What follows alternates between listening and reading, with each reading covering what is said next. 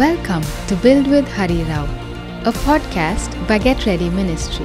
Let's receive today's word. Hello and greetings. Welcome to our Saturday night broadcast, Build with Hari Rao. Gives me great joy to see all of you. Welcome. Excited to bring you God's word this evening. We thank God. Welcome to the Spirit Life. Welcome to our series, The Spirit Life. We thank God.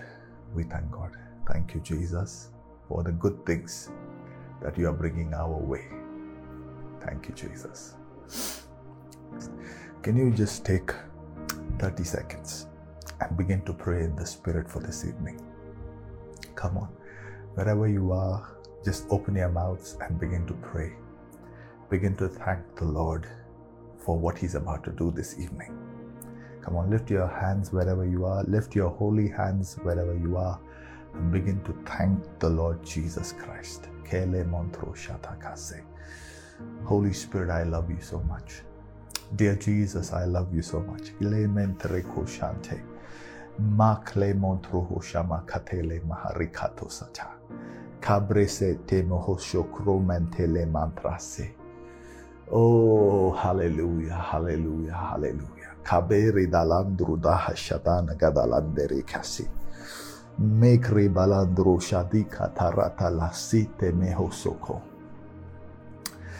Oh, we thank you, Jesus. Thank you for your goodness. Thank you for your presence in our lives. Thank you for the fire that's in our midst this evening. Thank you, Lord, for bringing us into this new month of December. Thank you for ushering us into December, Lord. You have been faithful.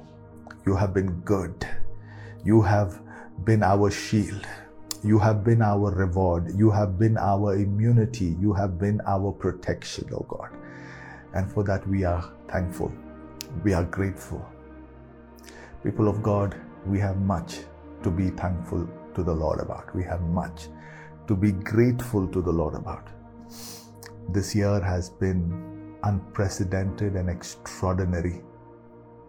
Many did not live to see this day. Many did not live to see today, but the Lord has been good to you. The Lord has been faithful to you. He has preserved you and kept you to see this day. Would you take a moment and thank Jesus for that, for keeping you alive? If not for anything, for keeping you alive. You should be thankful for keeping you alive, for preserving you, to allowing you to see another day, for allowing you to see this month of December, for allowing you to walk into a new year. You must be grateful. You must be thankful, because 1,000 may have fallen to your left, 10,000 to your right, but you have remained standing. So we have to thank Him. We must give Him glory. We must give Him thanks. We have to be grateful. Come on, wherever you are, just for 30 seconds, lift your hands and say, thank you, Jesus. Say, thank you, my God.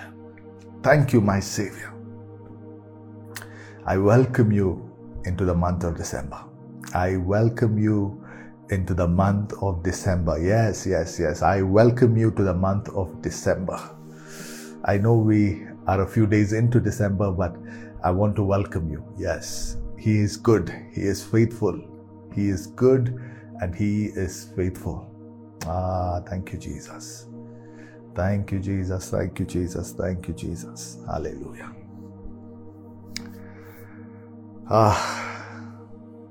I'm happy to see you. I truly am. I'm very grateful to the Lord for this company of people the Lord has given to us. You have been faithful in journeying with me. You have been faithful in journeying with the word of the Lord. And I want to take this opportunity to appreciate you. I want to take this opportunity to say that you have been faithful in growing in this stream. You can spend your Saturday anywhere, you can spend your Wednesday nights anywhere, but you have made a choice to be with us. And for that I thank you, because you have made a wise decision. I am so grateful to the Lord for the quality of information, the quality of revelation, the quality of the word that God has been sending our way every week. I'm so thankful to the Lord Jesus. He must love us to send what He has been sending to us. And I want to appreciate Jesus for what He is teaching us. So, can we continue into the life of the Spirit? Can we continue the series on the Spirit life? Can we continue learning a little more about this great general of God, Abraham? Can we continue digging a little more? He has been good to us. Amen. I want to ask you to consider sharing this broadcast with somebody. Send it to somebody, put it up on your story, put it up on your, send it as a message to somebody that you think will appreciate this kind of word. Having said that, let's get right into the word. We are in the book of Genesis. We're in the book of Genesis. We are in the book of Genesis. Chapter 14. We're in the book of Genesis, chapter 14, verse 11. 14 verse 11. So the enemy took all the possessions of Sodom and Gomorrah and all their provisions and went their way. They also took Lot, the son of Abraham's brother, who was dwelling in Sodom, and his possessions, and went their way. Then one who had escaped came and told Abraham the Hebrew, who was living by the oaks of Mamre, the Amorite brother of Eshcol and of Aner. These were allies of Abraham. When Abraham heard that his kinsmen had been taken captive, he led forth his trained men born in his house. Please underline that for me. When Abraham heard that his kinsmen had been taken captive, he led forth his trained men born in his house. How many? 318 men. 318 of them, and went in pursuit as far as Dan, and he divided his forces against them by night, he and his servants, and defeated them and pursued them to Hobah, north of Damascus. Then he brought back all the possessions, and also brought back his kinsman, his nephew Lot, with his possession, and the women and the people. Very, very interesting passage of scripture. We see that about 5 kingdoms attack Sodom and Gomorrah. 5 kingdoms, a coalition. If I remember correctly, you can go and read the rest. And they defeat Sodom and Gomorrah, and they take all the people, they take all the wealth, they take all the money, all the possessions, and a part of their loot, a part of their captivity, they touched a man called Lot, who was the nephew of Abraham. Somebody who escapes the war, the battle, somebody who was a witness to it, comes and tells Abraham, listen, the city has fallen, it has been taken captive, but they also took your nephew. And now it is so powerful and so interesting. The Bible says that Abraham took 318 men that were trained in his house, that were born in his house. Yeah. When you are blessed, when the Lord gives you wisdom, that which is born in your house will fight your battles for you. Can I say that to you one more time? When that which is born in your house will always fight your battles. Now, Abraham was a man of great faith. Abraham was a man who walked with God. Abraham was a man that enjoyed favor with God. Abraham was a man that was called by God. But even this man, you see, you have to pay attention to these details. You have to pay attention to these details. He had not physically grown to become a nation. He had not yet become a fully functional republic. He had not fully become the nation Israel that God had called him to be. But even before you see that happening, you see the man functioning like a nation. He has raised his own army. Yes, it's small. It's only 318 people. But he has raised his own family and he has also trained them. Some people wait till they become big to start thinking like they are big. Some people wait till they become worldwide to function like they are worldwide. No. You never become worldwide and then learn to think that way. You have to start thinking worldwide before you are worldwide. You have to start thinking like a nation before you become the nation. You have to learn to operate. You guys are you guys with me? Are you guys with me? Are you guys with me? So too many people wait till they arrive. Too many people wait till they become big to start thinking big. Till they become great to start thinking great. No. You can see seeds of greatness even before it has become great. You can see a child operating. You can see a man operating in a certain way even before he is big. Oh, dear God. I want you to understand this because this is an important principle. One day I remember many years ago, not weeks. I was in prayer and the Lord interrupted my prayer time and He said something that really caught my attention.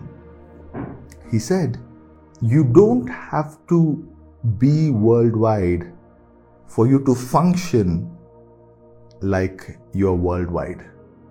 Let me break that for you. Let me explain that to you. You can become world class before you are worldwide. You can become world class before you are worldwide, which means if you just have one bedroom house and you just have a bicycle, the application, the wisdom, the excellence, the grace that you apply and bring to that one bedroom house and that one bicycle is a reflection of how you will manage your things if it had to become a bungalow with 4, 5, 6, 7 cars. I'm just giving you a small example because what is in the little is always there in the big. When the woman at the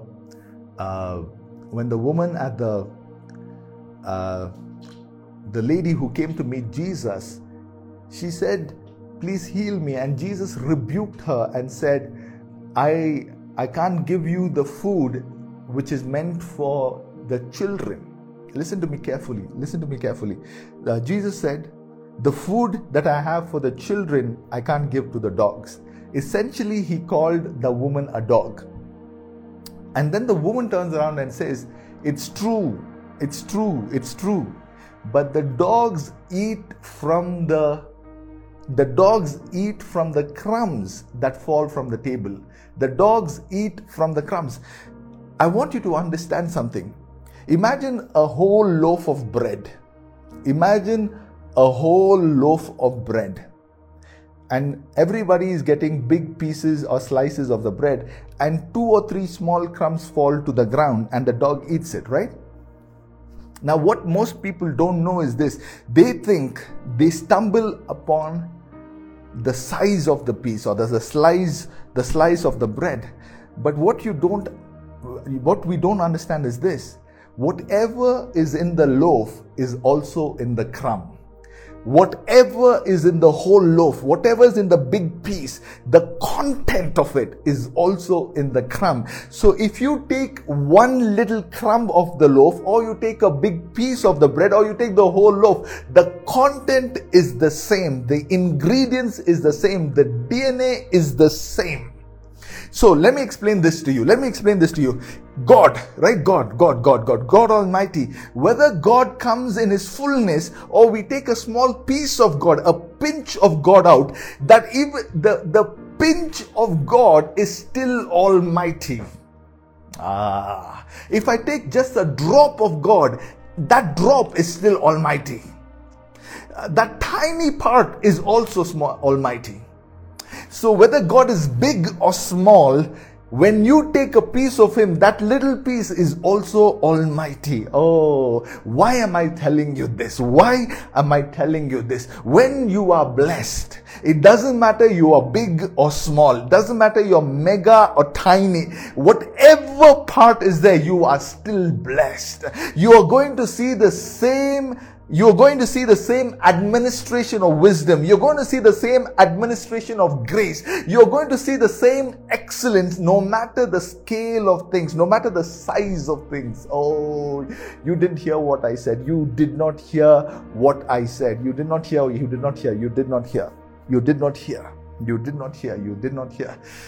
There was no place. There was no place for Jesus to be born. The only place that was left was a manger. The only place that was left was manger. Now, just because God was born in the manger, He didn't leave the manger as it was. When Jesus was born in the manger, angels began to visit the manger. The wise men began to visit the manger. The shepherds began to visit the manger. All the ingredients, all the honor, all the riches, all the wealth that could have come if Jesus had a house, that could have come if Jesus had a home, that would have come if Jesus had a hotel room, is still coming to that little humble location, because the protocols of God do not change based on the size or the scale of things. Yeah.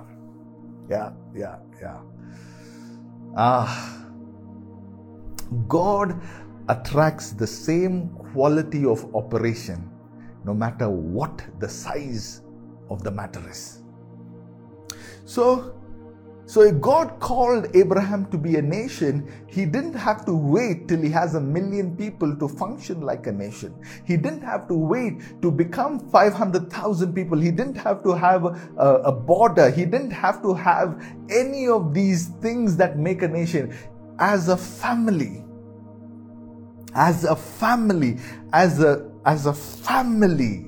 He functioned. He functioned like a nation. This is where a lot of people get upset, because they see somebody that what they consider small, or they consider they're not so big, or they think this guy is not so famous, this guy is not so big, he's acting like he's a big thing. He's like some people. Protocols are protocols, whether you're small or big. They apply universally. The law of gravity doesn't change because it's a small rock or a big rock. Gravity is the same. So, what can you learn from this? What can you learn from this? What can you learn? Conduct your affairs in life. I was saying, conduct your affairs in life like you have already arrived in your destiny. Conduct your affairs in life not based on your current situation. Don't function based on your current circumstances. Function based on the destiny God has for you. Don't create rules. Don't create regulations. Don't build protocols based on what and who you are today. Create rules and regulations and protocols based on what God has called you to do. So conduct your affairs like you have already walked into your destiny and you're already functioning in your destiny. Yes. Because you can't be something now and then suddenly become something else tomorrow. You can't be something, oh God help us. If you are not a prophet in the prison, you will never be a prophet in the palace. If you're not a prophet in Potiphar's house, you will never be a prophet in front of the king. So please help me help you. Help me help you. Help me help you. You have to start behaving not like your present situation. You have to start behaving like the person your future requires you to be. Did you understand what I said? You have to start functioning like the future God has for you, which will look absolutely stupid for some people, because they think you're acting pricey. They think this guy is a little crazy in his head. Let them say whatever you want. Abraham had to go around calling himself Abraham, the father of many nations. He didn't even have a child. But I am a father of many nations. Why are you calling yourself a father of many nations? You don't even have a single biological child. I am not naming myself based on my current scenario. I have named myself. God has named me based on what He has for me, where He is taking me, where we are going. So from today, my name is Abraham. My name is Abraham. My name is Abraham. Yeah. So, your present behavior. Can I say that to you one more time? Your present behavior is your prophet. I can study your behavior and I can tell you what is your expectation. If your present behavior does not expect you to, if you don't have great plans for your life, if you don't have great expectations from the Lord, if you have, I don't know, but your view of the future will dictate your present behavior. Can I say that to you one more time? Your view of the future will dictate your present behavior. Abraham was a little tiny family. Okay, not little, 318 fellows. I'm telling you, Abraham was Indian, man. He was Indian. Abraham was Indian. Just in his house, 318 men were born. He was an Indian fellow. So he's like, wait a second, I have to train them. But why do you want to train them? Why do you want to train them? Because we are a nation. But you're just a small group of people. No, right now we are small. But my DNA requires that I have men trained. I have men trained for battle. I have men trained for wars. I want men that know how to understand how to use spears. I want to know men that understand how to use a bow and an arrow. I need to have people that know how to use a sword and a shield. Yes. I have to build this into my system before we enlarge and before we grow. I have to get all the ingredients ready before we actually become what God has called us to be. Did you hear what I said? Let me give you another example. When they came to Jesus and they brought him 5 loaves and 2 fishes, the first thing he did was tell his apostles, go arrange them in groups of 50. Organize them by 50s. Organize them, make them sit down. I don't want this crowd. I don't want this chaotic crowd that is running left, right, center. Organize them, sit down, make them ready like the food is coming. Make them to sit down on the floor, on the grass. Arrange them in 50s so it is becoming easy for you to distribute the food. So before the food can be multiplied, before the food can grow in the hands of Jesus, before the supernatural can, God began to organize them in the natural. So what was he telling? Start behaving and arranging yourself in a way like the food has already come, like the food is already multiplied. You will see this again and again and again and again and again in the life of Jesus.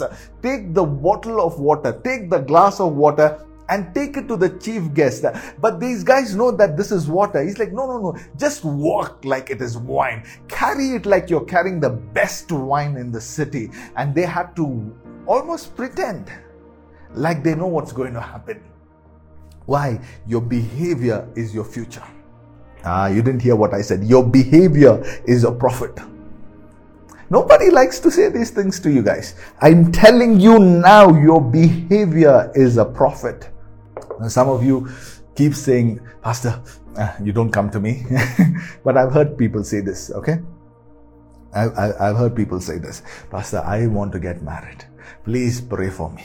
I want a godly wife. I want a godly husband. I want to get married. And then you are chatting with random people. You are sending messages, you are sliding into DMs of people you have no business sliding into their DMs. And then you are telling God, God, give me a godly husband. Now there is a problem in the realms of the spirit. You are praying for something, but your behavior is saying something else. You didn't hear what I said. You are praying for something, but your behavior is something else. Your prayer is not consistent with your behavior. So you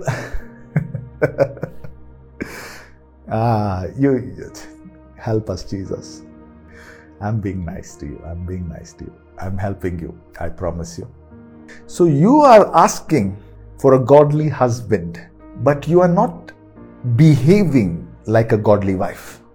You are asking for a godly wife, but your present behavior is not like a godly husband.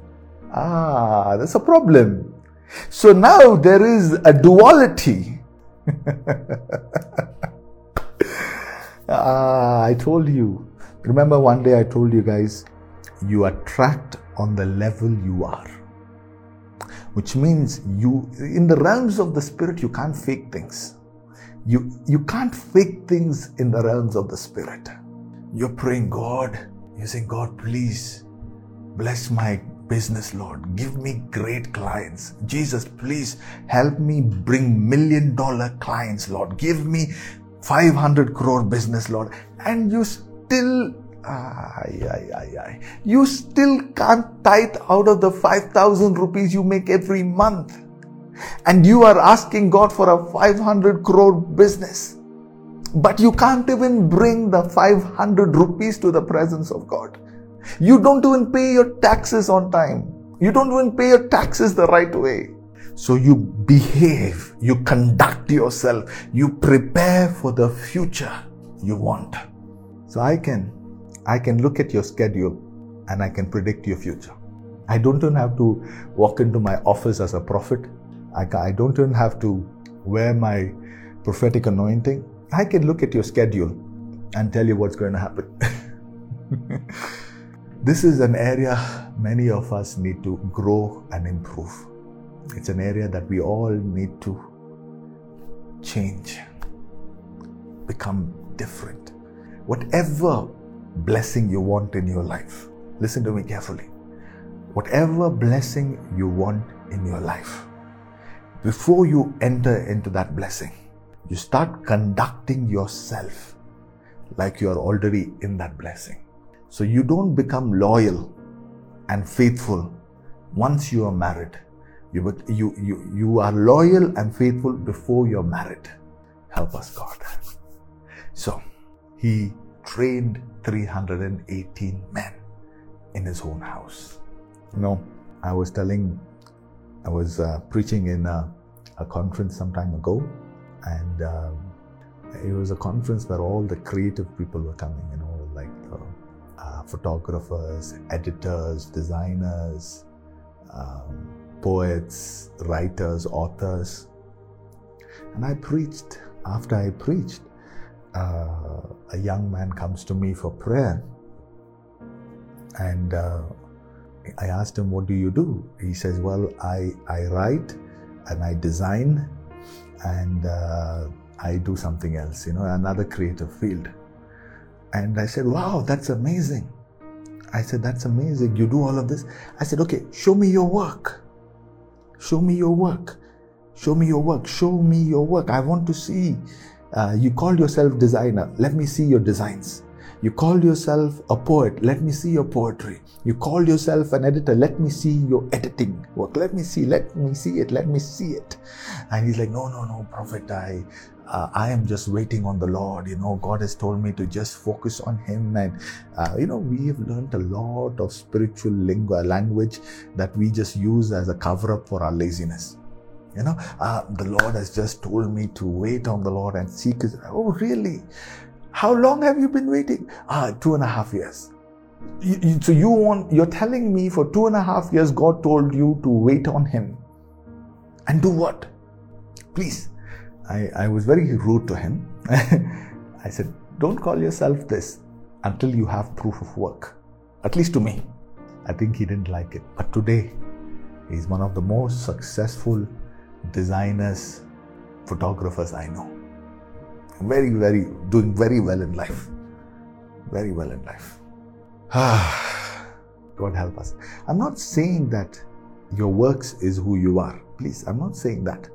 I'm not saying that whatever I see you doing today, that's what you'll become. That's not what I'm saying. I'm saying that when I look at your life, I must see something in your life that is a semblance of the future God has for you. Well, we're all not all perfect. I'm not saying that. But if I put your life under the scanner, there must be some place, somewhere in this equation where I see the seeds of the greatness God has for you. Don't tell me you want to be used of God and I never see you read the word. I never see you pray. I never see you do things that's going to help you in your future. We will stop here. Otherwise, you guys will think I am upset with you. I'm not upset with you. I am not upset with you.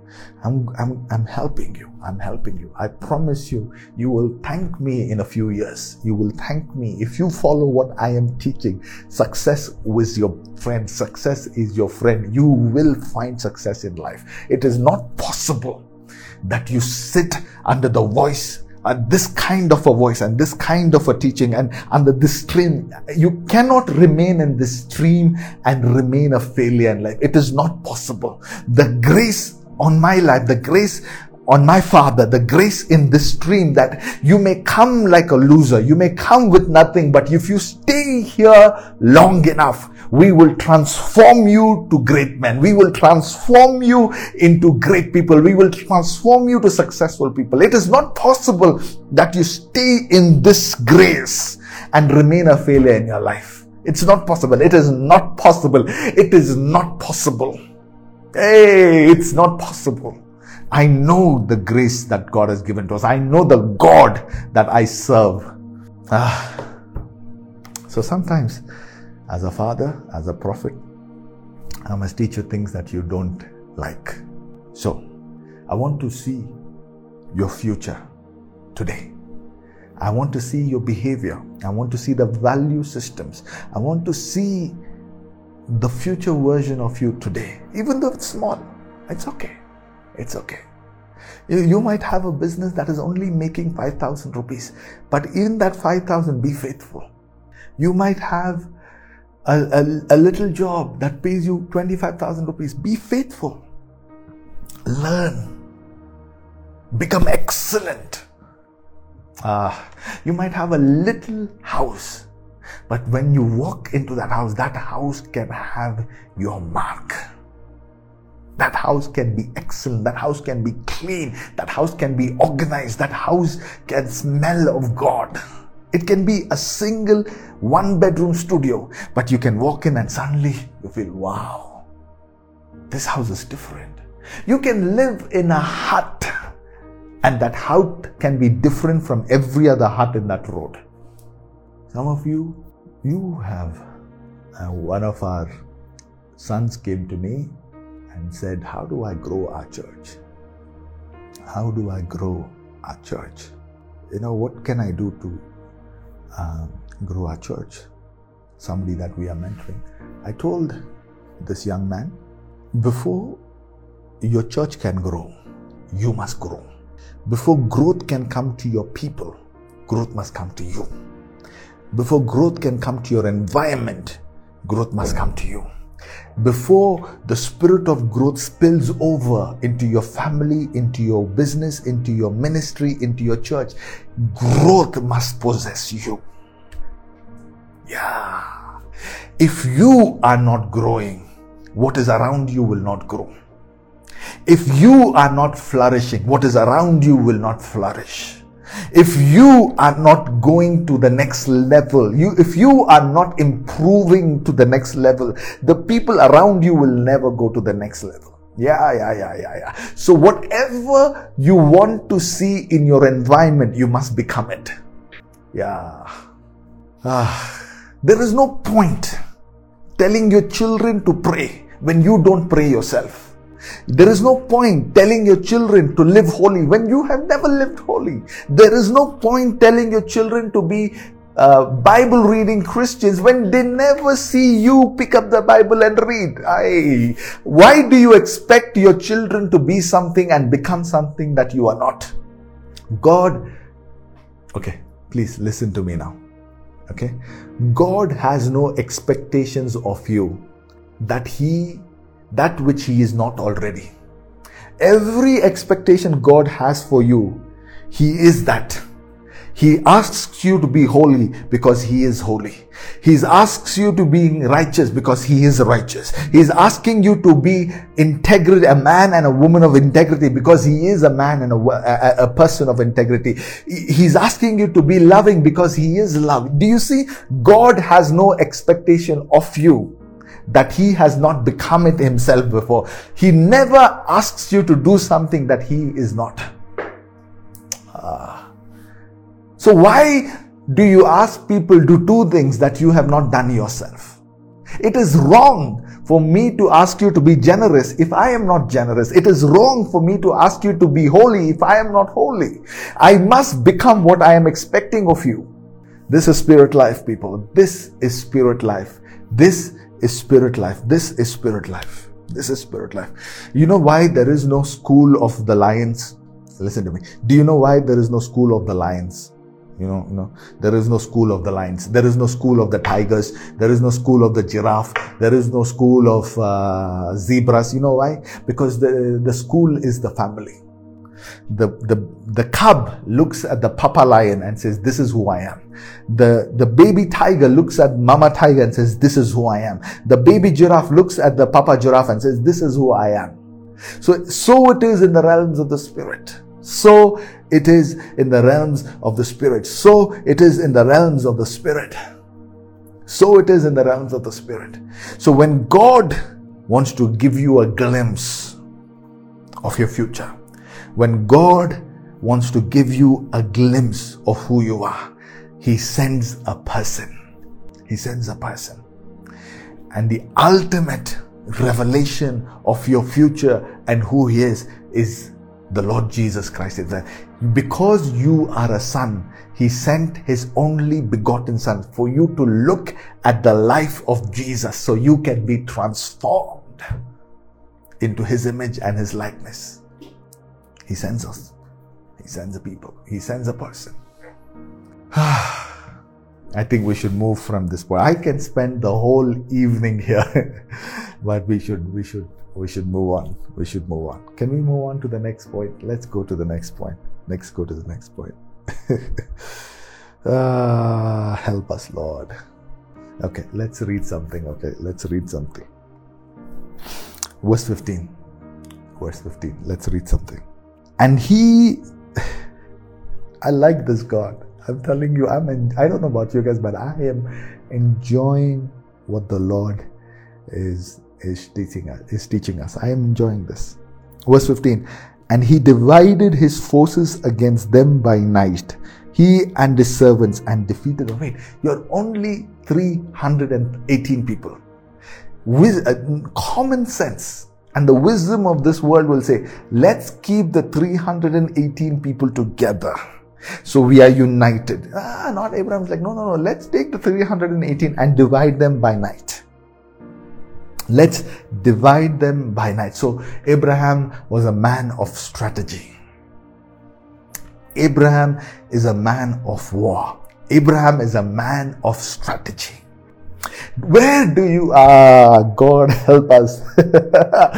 Do you see Abraham panicking and going up the mountain and praying? Do you see Abraham, he's not freaking out. He's not like, oh my God, they've taken my nephew, let me fall on my knees. No. He already knows God has blessed me. He already knows that God is with me. He already knows that the favor of God is with me. He already knows that nobody can touch my family. Nobody can touch my nephew. Nobody can touch. He's like, okay, 318 people, come, let's go. And in the night, he divides the people. Do you know? I heard someone say this and it really made sense. It really made sense. Do you know that God doesn't fight with power? Listen to me carefully. God doesn't fight with power. He is all powerful. He is all powerful. He is all powerful, which means it is pointless for God to fight with power because there is no match to him. He will win every battle before the battle begins. He's all powerful. He can snap a finger and everything will be gone. God doesn't fight with power. What is he? He is a God who fights with strategy. Yeah. God is a man of war. God is a God of strategy because he understands that by power it would be unfair. It would be an unfair competition to fight with power. So he fights with strategy. Tell me, when Lucifer rebelled, God could have snapped a finger and dealt with Lucifer and everything else. He could have just looked in the direction and the whole thing would have been consumed. But he didn't do that because it's an unfair battle. It's an unfair competition. So there is God, then there are angelic beings. Okay, there is God, there are angelic beings, and then man. Who am I, Lord, that you have made me a little lower than your angels? That's why I think. So God doesn't fight on his level.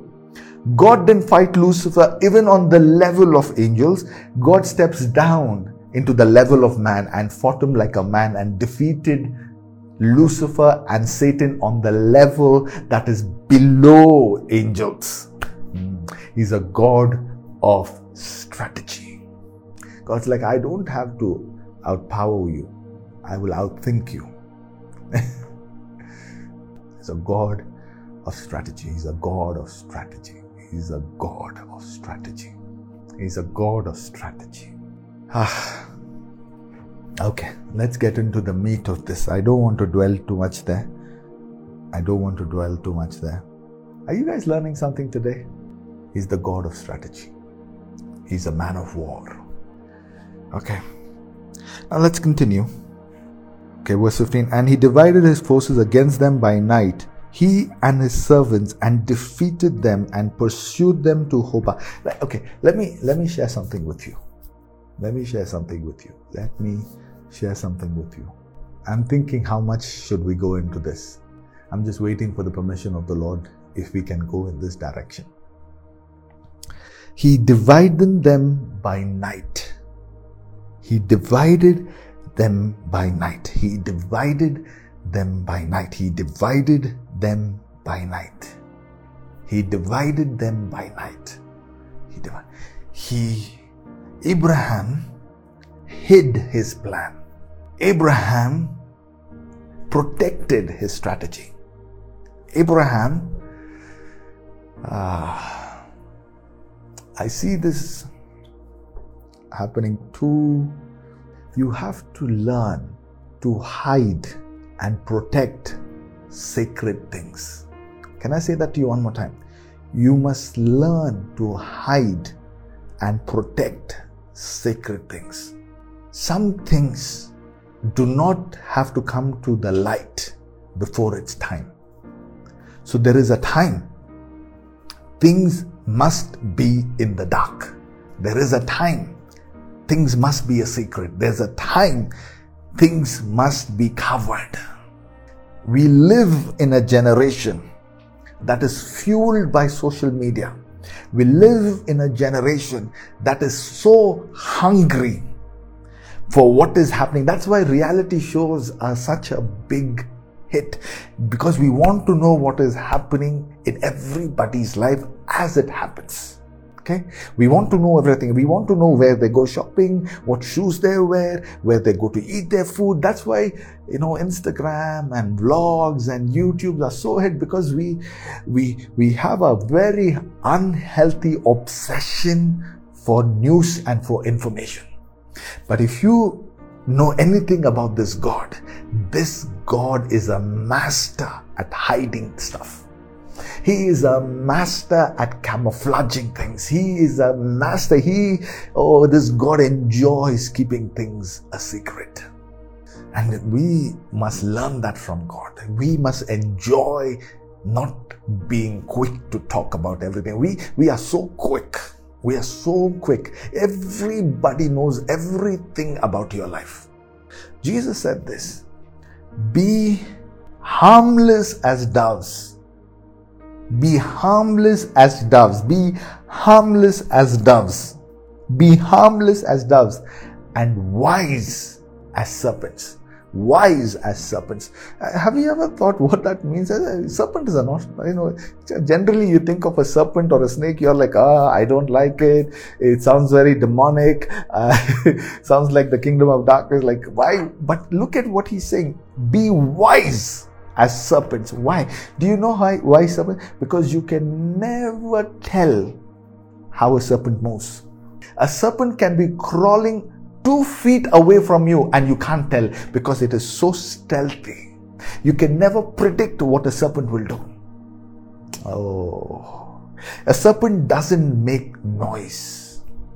I'm giving too much away already. A serpent doesn't make noise. You guys you only know how to talk and talk. There is no element of surprise. So please, learn from the scripture. Everything I teach you is based off the Bible, is based off the truth of God's word. Do you see? When you get pregnant, it takes 3 to 5 months for it to be visible on the outside. You see, when you become pregnant, the mother herself takes about a month and a half to realize something has happened.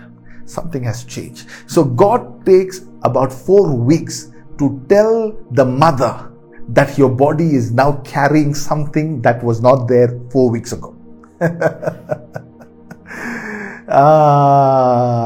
God. The baby is growing in her womb, and it takes her 3 to 4 weeks to figure out there is a baby now inside of her. Why? Because God designed it that way. He's giving you a new beginning, and He's protecting it from you. And then you have the opportunity to tell your husband, to tell your family, but it takes at least 3 months. 12 weeks, and 3 to 5 months for the stomach to show. So it's going to take God a minimum. He's saying, let's take 3 to 5 months for us to announce that we have something in us. It takes 3 to 5 months. But let's not announce it now. So God, His wisdom is everywhere. His wisdom is everywhere. His wisdom is everywhere. His wisdom is everywhere. You see, when I talk about living a life of revelation, I'm not just talking about some secret code that you have to achieve. No, I'm not talking, every revelation is an extension of who God is. So when you truly find a revelation, you have found a piece of God. You have now understood a little bit of his personality. You have now understood a little bit of his characteristics. When you become a man or a woman of revelation, now you are beginning to understand this God. You're beginning to decipher. You're beginning to remove layers of this God. We're not selling some mantra, some secret stuff, some secret God. No. The revelations we speak about is an extension of who this God is. Every revelation is a revelation of who he is. So when you look at a mother being pregnant and you see the process of the childbirth, you see the mystery of who God is. You see who this Jesus is. You see how he functions. He's a God of strategy. He is a God of strategy. He is a God. And he likes to hide things. He likes to hide things. Sometimes he hides things from you concerning your own life. He hides what is your life from you. No eye has seen, no ear has heard, no mind has conceived what God has prepared for them who love God. Thank God. We thank God. We thank God. We thank God. We thank God. How does a seed become a plant? How does a seed become a tree? How does a seed become a forest? He takes it and he hides the seed in the soil. He's like, I'm going to bury you. I'm going to put you in the soil where nobody can see it, where nobody can observe it. And I want... So growth happens in secret. Elevation happens in secret. Metamorphosis happens in secret. Change happens in secret. So he takes the seed and he buries it in the ground and hides it from the eyes of the people. He says, I don't want people to see how a seed becomes a plant, how a plant becomes a tree, how a tree becomes a forest. But it's there in plain sight, but hidden. This God is a God who hides things. That's why you'll see I'm not very quick to make announcements, because you have to be careful about what you announce. You have to be careful about what you announce. Joseph opened his mouth. Joseph opened his mouth and spoke the dream. He told his dad and mom, he told his brothers that one day all of you are going to bow before me and I will be greater than all of you. The sun, the moon, the stars are going to come and bow to me. And it triggered the brothers. So Joseph, by opening his mouth and making an announcement, set into motion certain actions, certain ideas, certain things in motion. If he had just shut his mouth, maybe there was another way God could have taken him into the promised land. Maybe there's another way God could have made him the prime minister. But he opened his mouth and made an announcement, and his brothers became so jealous. They decided to kill him, and then one fellow said, let's not kill him, let's bury him. Oh, God help us. So you have to be careful what you speak. You have to be careful. You have to be careful. You have to be careful. You have to be careful. Announcements are very, very critical. Announcements are very critical. For 30 years, Jesus was hidden. 30 years. Then the heavens open and the Father speaks. This is my Son. This is my beloved Son. And the next thing we know, Satan and Jesus are having a conversation. Okay, can I continue with your permission? Can I continue for a little more time? Please allow me this joy of finishing this little part of the revelation. So next week we can do something else. Okay. That's it. Then he brought back all the possessions. Verse 16. He brought back all the possessions and also brought back his kinsman Lot with his possessions and the women and the people. Verse 17. Please now pay attention to me. Please. After his return from the defeat of the Kedorlaomer, I don't know how to pronounce that. Defeat of Kedorlaomer and the kings who were with him. The king of Sodom went out to meet him at the valley of Shaph, that is the king's valley. And Melchizedek, king of Salem, brought out bread and wine. Lamentere koshante. So 2 kings are coming. The king of Sodom is coming, and the king Melchizedek, the king of Salem, Melchizedek, is coming. 2 kings are coming. 2 kings. Okay, please, very important. Very important. Verse 17. Okay, Genesis 14, verse 17. After his return from the defeat of the Kedorlaomer, the kings who were with him, listen to this. The king of Sodom went out to meet him at the valley of Shev. The king of Sodom went out to meet him at the valley of Shev. That is the king of that is the king's valley. Verse 18. Melchizedek, the king of Salem, brought out bread and wine. So they are in a valley that is called the King's Valley. They are in a valley called King's Valley. Abraham has defeated the 5 kingdoms that attacked Sodom and Gomorrah. Now the king of Sodom is coming to the valley. So 2 kings are coming. Oh Lord Jesus, 2 kings are coming. One is the king of Salem, and the other is the king of Sodom. And both of them have offers. Both of them are coming to give something. Both of them are coming to offer something. The king of Sodom and the king of Salem.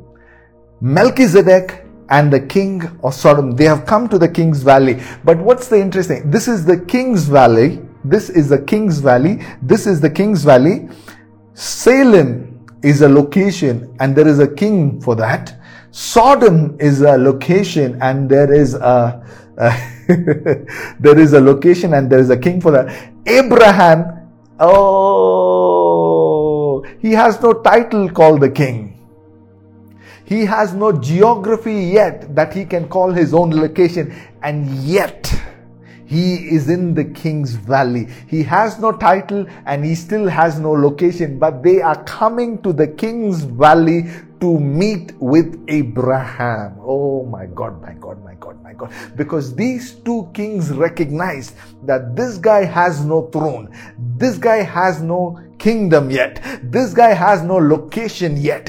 This guy has no title called king yet, but he is as much a king as anybody else. Oh, so he is now in the company of kings. He has no kingdom. He is now in the company of emperors, but he has no empire, and they are coming with offers to him. God help us, Jesus, please help us understand. So 2 kings are coming to meet King Abraham. Can I say that? So they're in the King's Valley, and 2 kings are coming to meet the King Abraham. And look what happens now. Look what happens now. And Melchizedek, king of Salem, brought out bread and wine. Melchizedek, king of Salem, brought out bread and wine. So his offer, oh God help us, his offer is bread and wine. But look what happens. But this king of Salem, this king was also a priest. He was the priest of the Most High God. So he is a king and he's a priest. He is the king of Salem and he is the priest of the Most High God. And this king brought bread and wine. And look what he says. And he blessed Abraham. He blessed Abraham. And how did he bless him? With his words. And he says, blessed be Abraham by God Most High, the possessor of heaven and earth. Blessed be God Most High, who has delivered your enemies into your hands. So one king has bought bread and wine. He's bread and wine. He's a priest also. And this king has a blessing. Has a few words to say. He has a blessing. He's brought bread, wine, and has a blessing. He's also the priest. Now look what Abraham does. And Abraham gave him 1/10 of everything. Abraham gave him 1/10. So Abraham now surveys all that he has, all the properties, all the animals, all the jewelry. He takes a tenth and gives it to this man. Okay, gives it to the king of Salem, the priest of the Most High God, gives it to Melchizedek. Now the other king has come. Okay, two kings, remember, two kings. The other king, the king of Sodom, is coming now. And the king of Sodom said to Abraham, oh Lord. And the king of Sodom said to Abraham, give me the persons, but take the goods for yourself. The other king's offer is this. He says, just give me my people back, but all the loot, all the possessions, all the wealth that these guys took from us, you can keep it. Take the entire bounty, take the entire loot, take the entire wealth that was taken from us. You can take that. Give me the people. Give me the people. So one king has brought bread and wine and blessing. The other king has brought the wealth of an entire city. Oh. He's brought the wealth of an entire nation and says it's yours.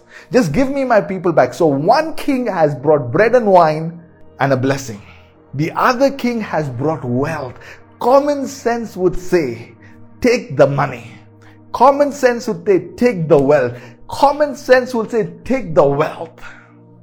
But look at what Abraham says. Look at what Abraham says. The king of Sodom said to Abraham, give me the persons, but take the goods for yourself. But Abraham said to the king of Sodom, I have lifted my hands to the Lord, God Most High, possessor of heaven and earth, that I would not take a thread.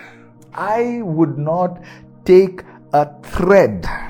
I would not take a thread or a sandal strap or anything that is yours, lest you say, I have made Abraham rich. Lest you say, I have made Abraham rich. I will take nothing but what the young men have eaten and the share of the men who went with me. Let Aner and Eshcol. He's like, listen, I don't want anything. I don't even want a sandal.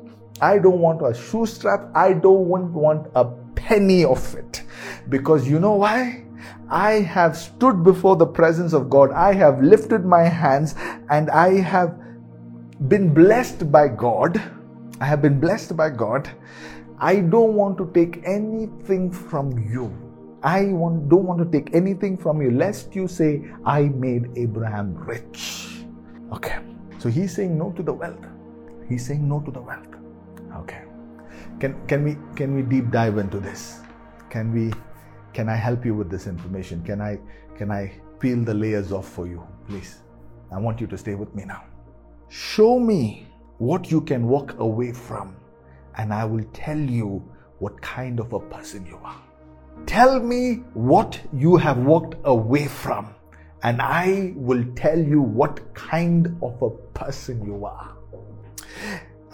Because man, the quality is not defined by what you have. The quality is also defined by what you walk away. Show me what you have said no to, because what you say no to is as important as what you say yes to.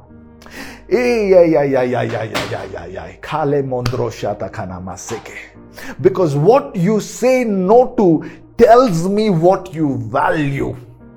What you say no to shows me what your standard is. What you say no to helps me understand what is the quality that you are believing in. Because you see, the pig can also eat a good food. The pig can also eat nice food. You cook it a nice meal, it can go eat that nice meal. It can eat the biryani in your house. It can eat the kebab in your house. But the pig can also go eat from the gutter. The pig can also go eat from the garbage. The pig can also go eat from the trash. But you are not a pig, because you know what it is to eat at the table of righteousness. You know what it is to eat at the table of royalty. So even though it is food, you will say no because it's coming from the garbage can. Are you with me? Show me what you can say no to. Show me what you can walk away from. Show me where Because greatness is not just in what you say yes. Greatness is in what you say no to. Greatness is as much as what you say no to. Holy Spirit, help us. Holy Spirit, help us. Help us, help us. So now 2 kings have come down. One Melchizedek, the other a king of Sodom, and one has wealth. One has wealth. One has wealth. One has wealth. One has wealth. The other has 3 things. The other has 3 things. He has bread. He has wine. He has bread. He has wine. And he has a blessing. Bread, wine, and a blessing. Listen, it's not that Abraham had no bread. It's not that Abraham had no wine. In his house there was enough bread. In his house there was enough wine. But this bread and this wine did not come just from a king. Did not come just from the bakery. It's not wine that came from somebody's wine. This bread and this wine came from a house, came from a kingdom whose priest was the priest of the Most High God. This priest, he had access to the Most High God. This priest had touched the presence of God. This priest had walked in the very glory of God. This priest had stood in the counsel of God. This priest knew the God of heaven and earth. This priest had access to this God while the entire earth didn't have access to him. So the bread and the wine is not coming from an ordinary house. The bread and the wine is coming from a man who knows God. So, on the other hand, the wealth of an entire nation, and on this side there is a man who's a priest of God, and he has brought bread and wine, and he has a blessing. He has a blessing. He has a blessing. $100 million on one side, a piece of bread and wine on the other side, and a few words. Abraham takes the bread, takes the wine, and the blessing. He says, if you have stood in the presence of God, if you are a man of God, if you are a priest of God, your words are more powerful. Your blessing is more powerful than any wealth. So he takes the invisible blessing. He takes the invisible blessing for the visible wealth. This is where our people are missing it. We are so we are so moved by money. We are so moved by wealth. We think that wealth is everything. No, my people, there is a blessing that comes from the mouth of a man who has stood before God that is greater than any wealth on the earth. The invisible is greater than the visible. The invisible is greater than the visible. The invisible is greater than the visible. So, bread is the word. Wine is the presence of God. And the words were a blessing. Bread, wine, and blessing. Bread, wine, and blessing. And look at what Abraham does. The other fellow's coming to give.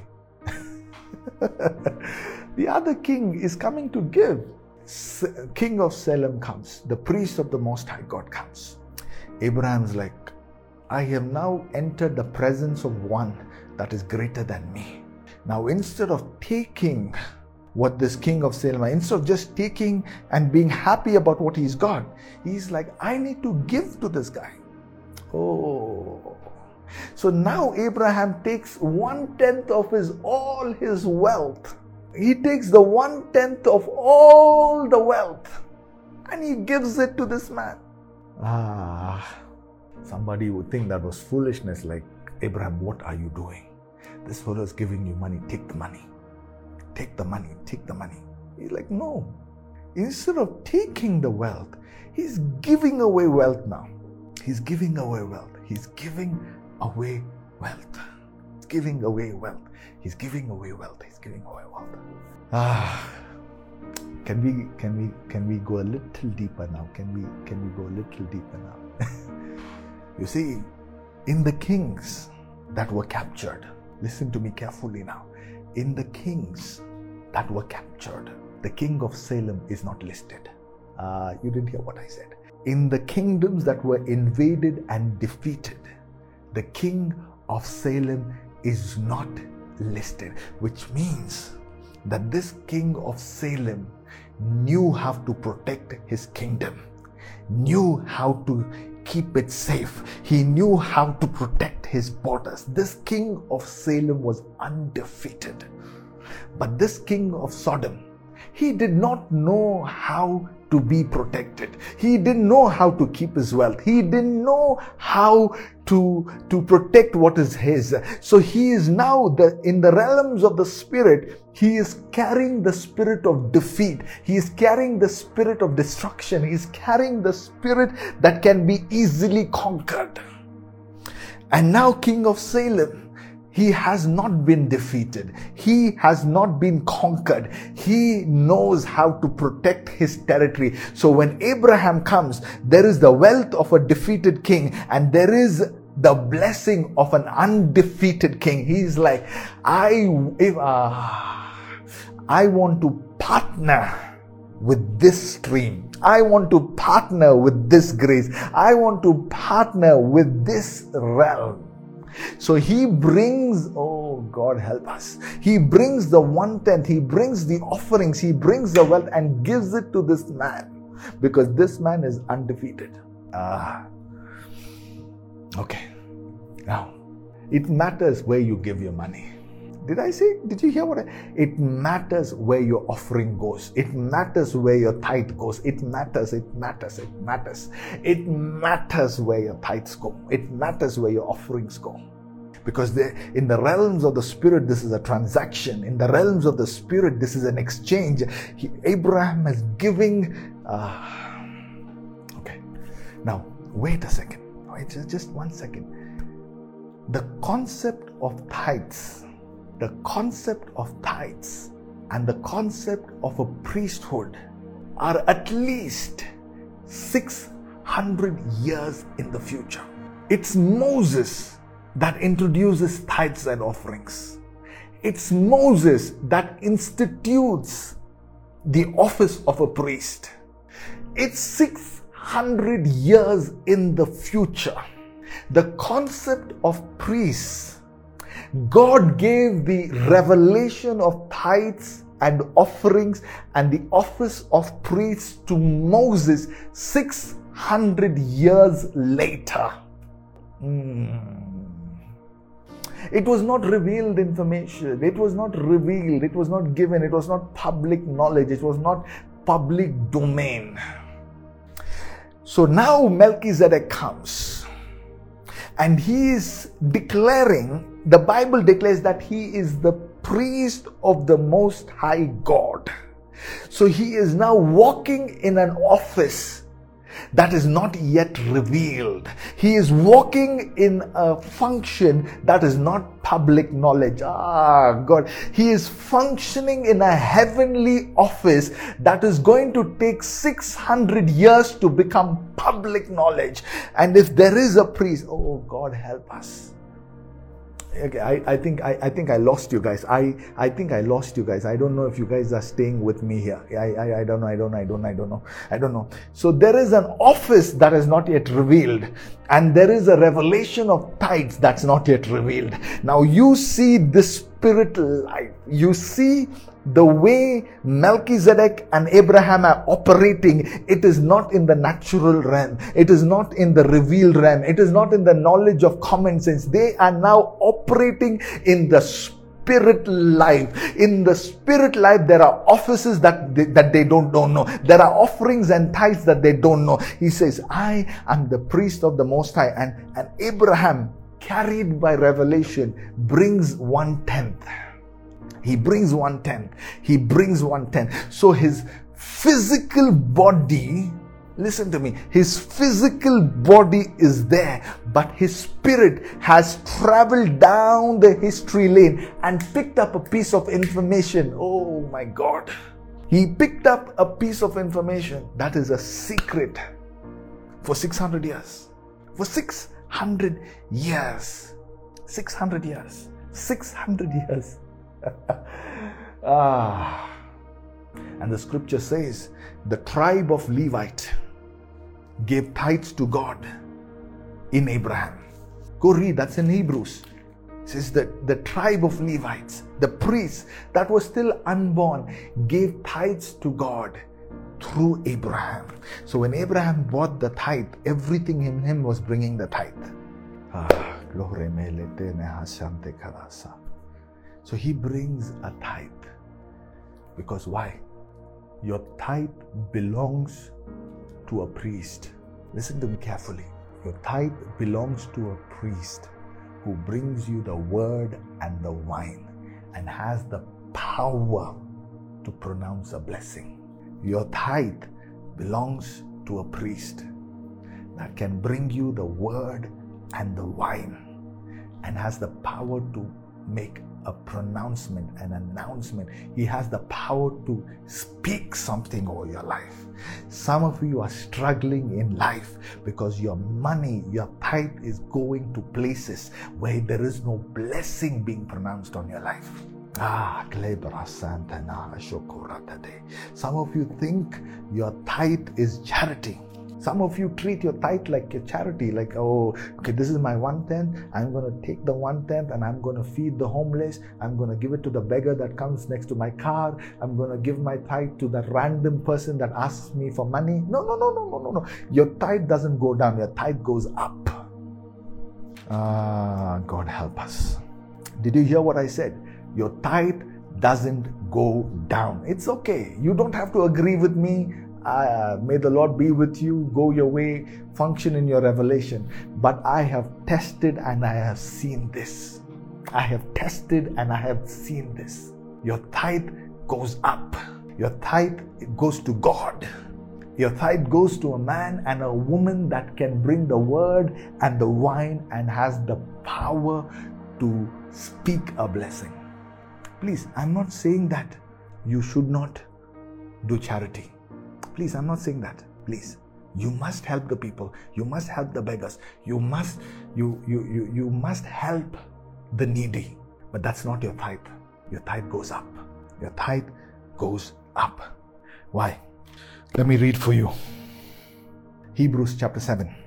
I'm helping somebody tonight. Please, I'm helping somebody. This is not just to make people shout. This is not just to make people get excited, because I am correcting things. Some of you have written the check for your suffering. I'm helping you tonight. Hebrews chapter 7. For this Melchizedek, king of Salem, priest of the Most High God, met Abraham returning from the slaughter of the kings and blessed him. Blessed him. Blessed him. Blessed him. Blessed him. Blessed him. And to him Abraham apportioned a tenth part of everything. He is first, by translation of his name, King of Righteousness, and then he is also the King of Salem, that is King of Peace. He is without father or mother or genealogy, having neither beginning of days nor the end of life, but resembling the Son of God. He continues to be a priest forever. See how great this man was. Please. Verse 4. See how great this man was. Your tithe is not a religious duty. Your tithe is a revelation. And who you give your tithe to is a revelation. See how great this man was, to whom Abraham the patriarch gave a tenth of the spoils. Verse 5. And those descendants of Levi who receive the priestly office have a commandment in the law to take tithes from the people, that is from their brothers, though these also were descendants of Abraham. But this man who does not have a descent from them received tithes from Abraham and blessed him who had the promises. Verse 7. Okay, verse 7. God. Verse 7. It is beyond dispute. It's in your Bible, no? It's in your Bible.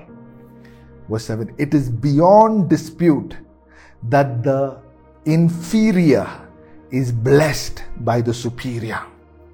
The lesser is blessed by the greater. So then, your problem is you want to be equal with everybody. Your problem is that you want to be an equal with everybody. So you have not submitted to somebody. By submission, you acknowledge that the one you are submitting to is greater. So you have not submitted yourself to someone. Because there is no submission, there is no greater voice over your life. So what you do, you can't bless yourself because the lesser is blessed by the greater. Because you have not submitted to yourself, you can't give up. You can't give up. And if you can't give up, how can a greater voice bless you? Is it true that we are all sons of God? Absolutely. 100%. 100%. Is it true that we are all sons of God? 100%. Is it true all the 12 tribes are equal before God? Absolutely. And yet out of the 12 tribes, one tribe was designated by God to receive tithes and offerings. So, one pastor came to me and he was telling me, Pastor, financially we are stuck. Somebody that I love and care for deeply said, Pastor, my church is not growing. Personally, we are not growing. And please pray for us. Please pray for us. And I was about to pray, and I felt the Lord say, prayer won't help him. Okay, I'm paraphrasing that conversation. Prayer won't help him. Ask him where he sends his tithes. I'm like, Dad, I'm like, God, that's really personal. I can't ask him that. Oh, very, very big pastor. Where do you send your tithe? So before I pray, I'm like, man of God, please forgive my intrusion. I have the highest respect for you. But respectfully, can I ask, where do you send your tithes? And the man of God looks at me and he says, oh, I put it in the church. Well, I said, whose church? Like, our church. We put it in our church. I'm like, okay, why do you do that? It's the work of God. And then I told them, man of God, I want to challenge you. Can you take your tithe and go find a man that you are willing to submit to, and take that tithe, your personal tithe and the tithe of the church, and go submit to this man of God and honor him with your tithe, because your tithe has to go up. It is not because you have to find the greatest prophet on the world. It's not like you have to find the greatest man of God on the earth. No. It's a principle. How can you have power if you're not submitting? Authority is an arrangement of submission. Can I say that to you one more time? Authority is an arrangement of submission. What did the centurion say? I am a man in authority. I say to one, come, and he comes. I say to another, and he goes.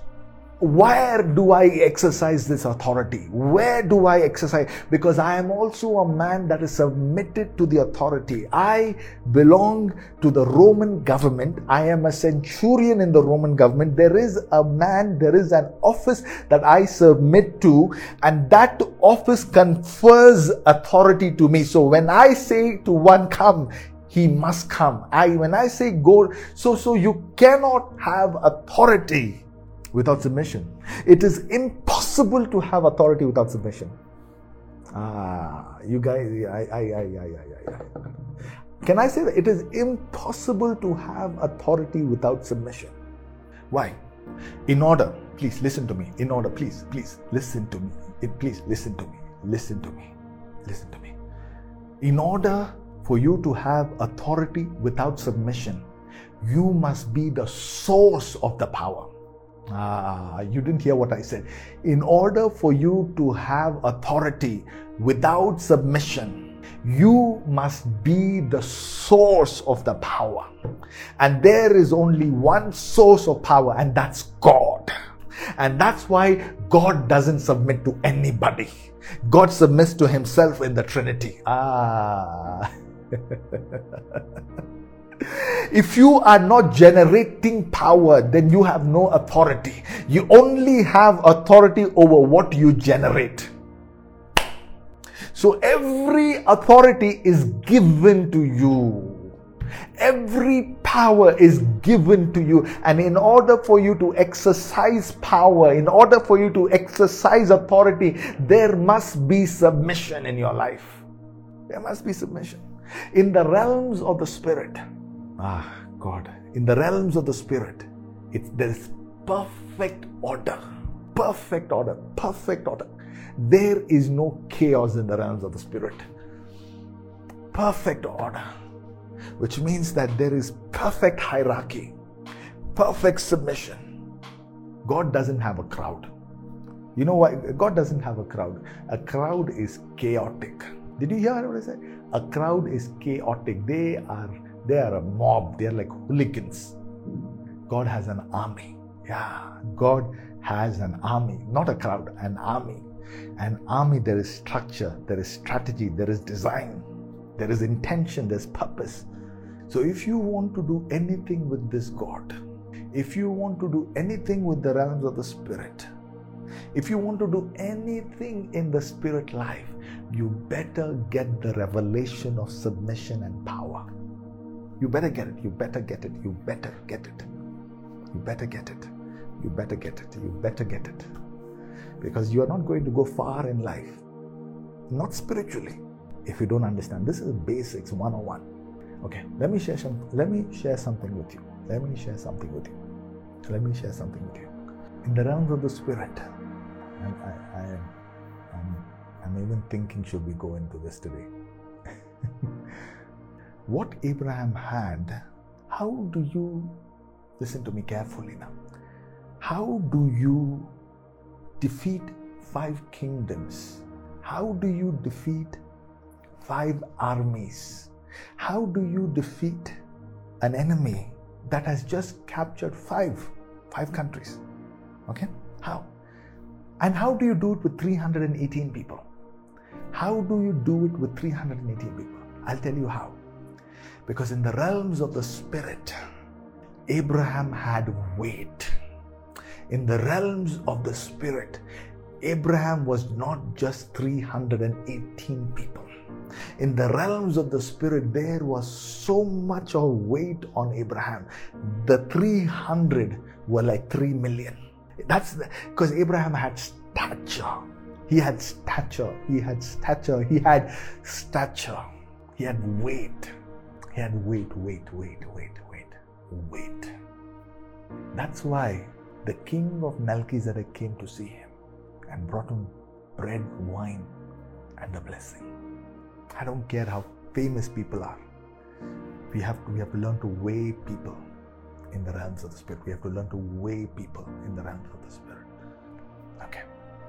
But look at this. Look at this. Can I close with this? I wish somehow the king of Sodom would have convinced Abraham to take something from him. I just wish he would have said, "Man of God, you have rescued us. You have won the battle for us. You have rescued our families. Please, as a token of our appreciation, if not all the wealth, please take 1 camel, take 1 donkey, or take 10 kilos of gold. Take something from us. Please take something from us." I hope he had convinced him to take something from him. You know why? Because 2 chapters later, God has decided to destroy Sodom and Gomorrah. God has decided to destroy Sodom and Gomorrah. And he comes down And we'll talk a little bit about this on Wednesday. And Abraham begins to negotiate on behalf of the king of Sodom.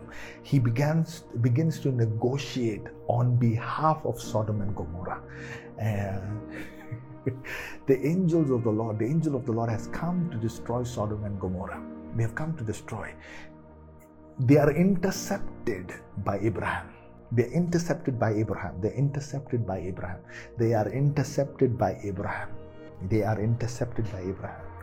And now Abraham, God is saying, how can I keep this from my friend Abraham? How can I hide this matter from Abraham? So God opens up and says, I'm on my way to destroy Sodom and Gomorrah. I'm on my way to destroy them. And now Abraham enters a negotiation.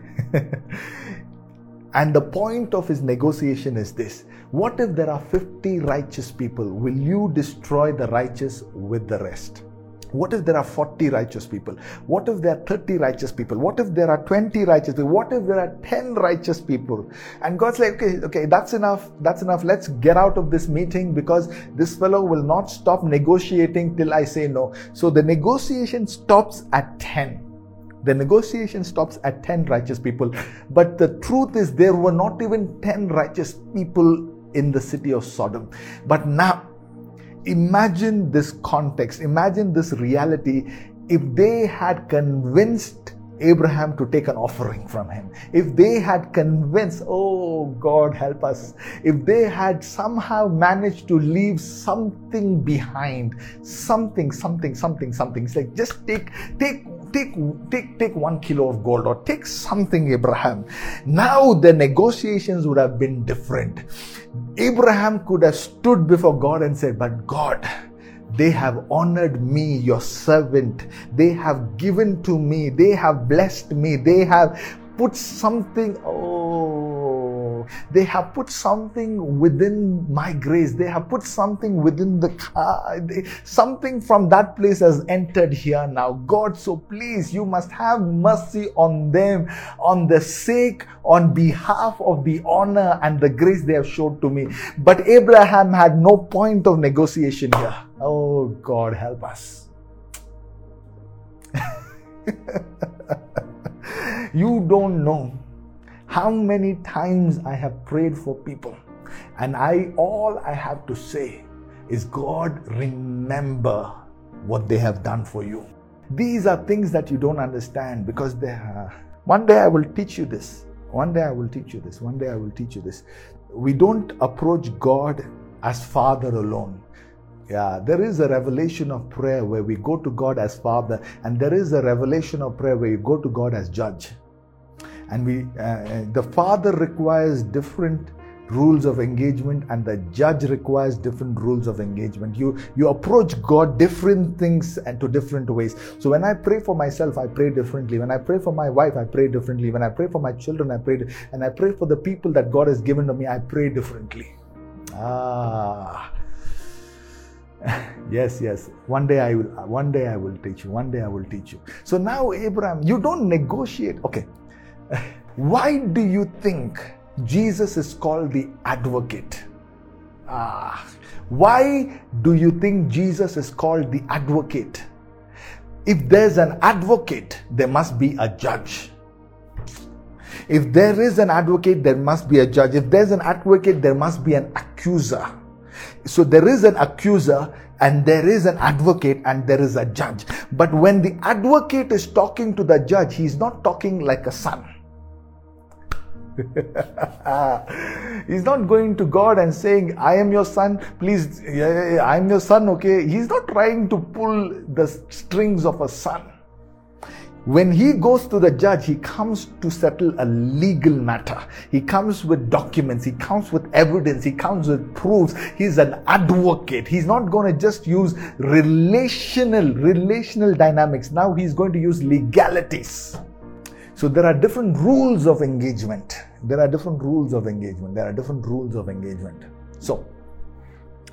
So I wish somehow Sodom, the king of Sodom, made an investment.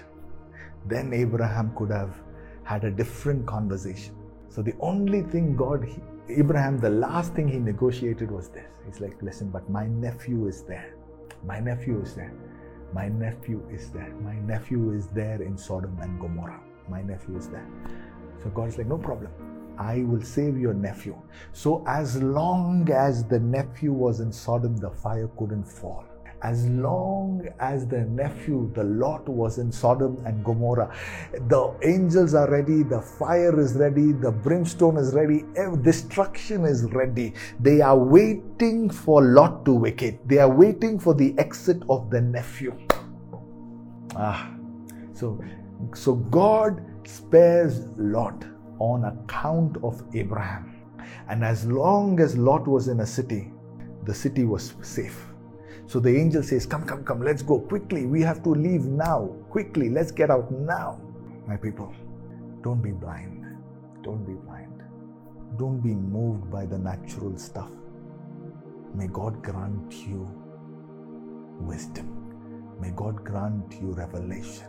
It matters who we journey with. It matters who we place above us. It matters who we are submitted to. It matters whose voice is covering us. It matters who is the shadow upon our lives. It matters, it matters, it matters. It matters, it matters, it matters. It matters who remembers you before God. It matters who remembers you before God. May God give you understanding. May God give you understanding. Now sometimes I stop myself from teaching these things because I have to teach it in such a way that there is still room for you to understand it on your own. So I teach it in such a way that it doesn't become an instruction for you, because that is your protection. Because the minute it becomes an instruction, there is a response required from you. So I leave it open so you can go to the Lord, pray about it, seek the Lord, and understand it on yourself. Now, sometimes I was telling you, sometimes all I have to do is I have to go before God and I have to say, God, remember these people because they have honored you with their substance. They have raised altars. And that's all. And that's it. It's a legality. It's a matter of legality. It's a matter of legality. When the devil comes to accuse us of our sins, when the devil comes and says, Hari did this, he did this, he did that, Jesus doesn't do anything. He only produces the blood and says, Father, I have paid for Hari's sin. I have paid for every sin. I have paid for every sin. Jesus produces evidence against the accusation the devil brings.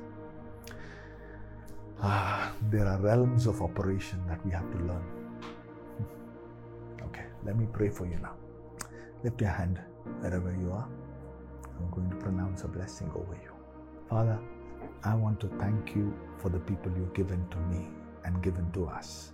As we come close to this year, I pray, my God, that you will give my people understanding.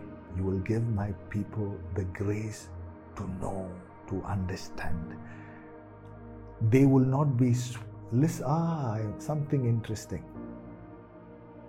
Thank you, Jesus. The Lord says, this is for somebody. I'm saying it as a prophecy. I'm saying it as a prophetic word. You shall not remain a spiritual dwarf. You will not remain a spiritual dwarf, but by instruction and by revelation and by decree, you shall grow out of your dwarfism. You will not remain tiny and little, but you shall grow. Lord, let those that are given to me escape spiritual dwarfism. Let them grow. Let them grow, let them grow, let them grow, let them grow. Let them become giants for the kingdom of God. Let them become I come against the spirit that wants to keep you as a spiritual dwarf, as a baby, as a malnourished baby. I come against it in the name of Jesus. Grow.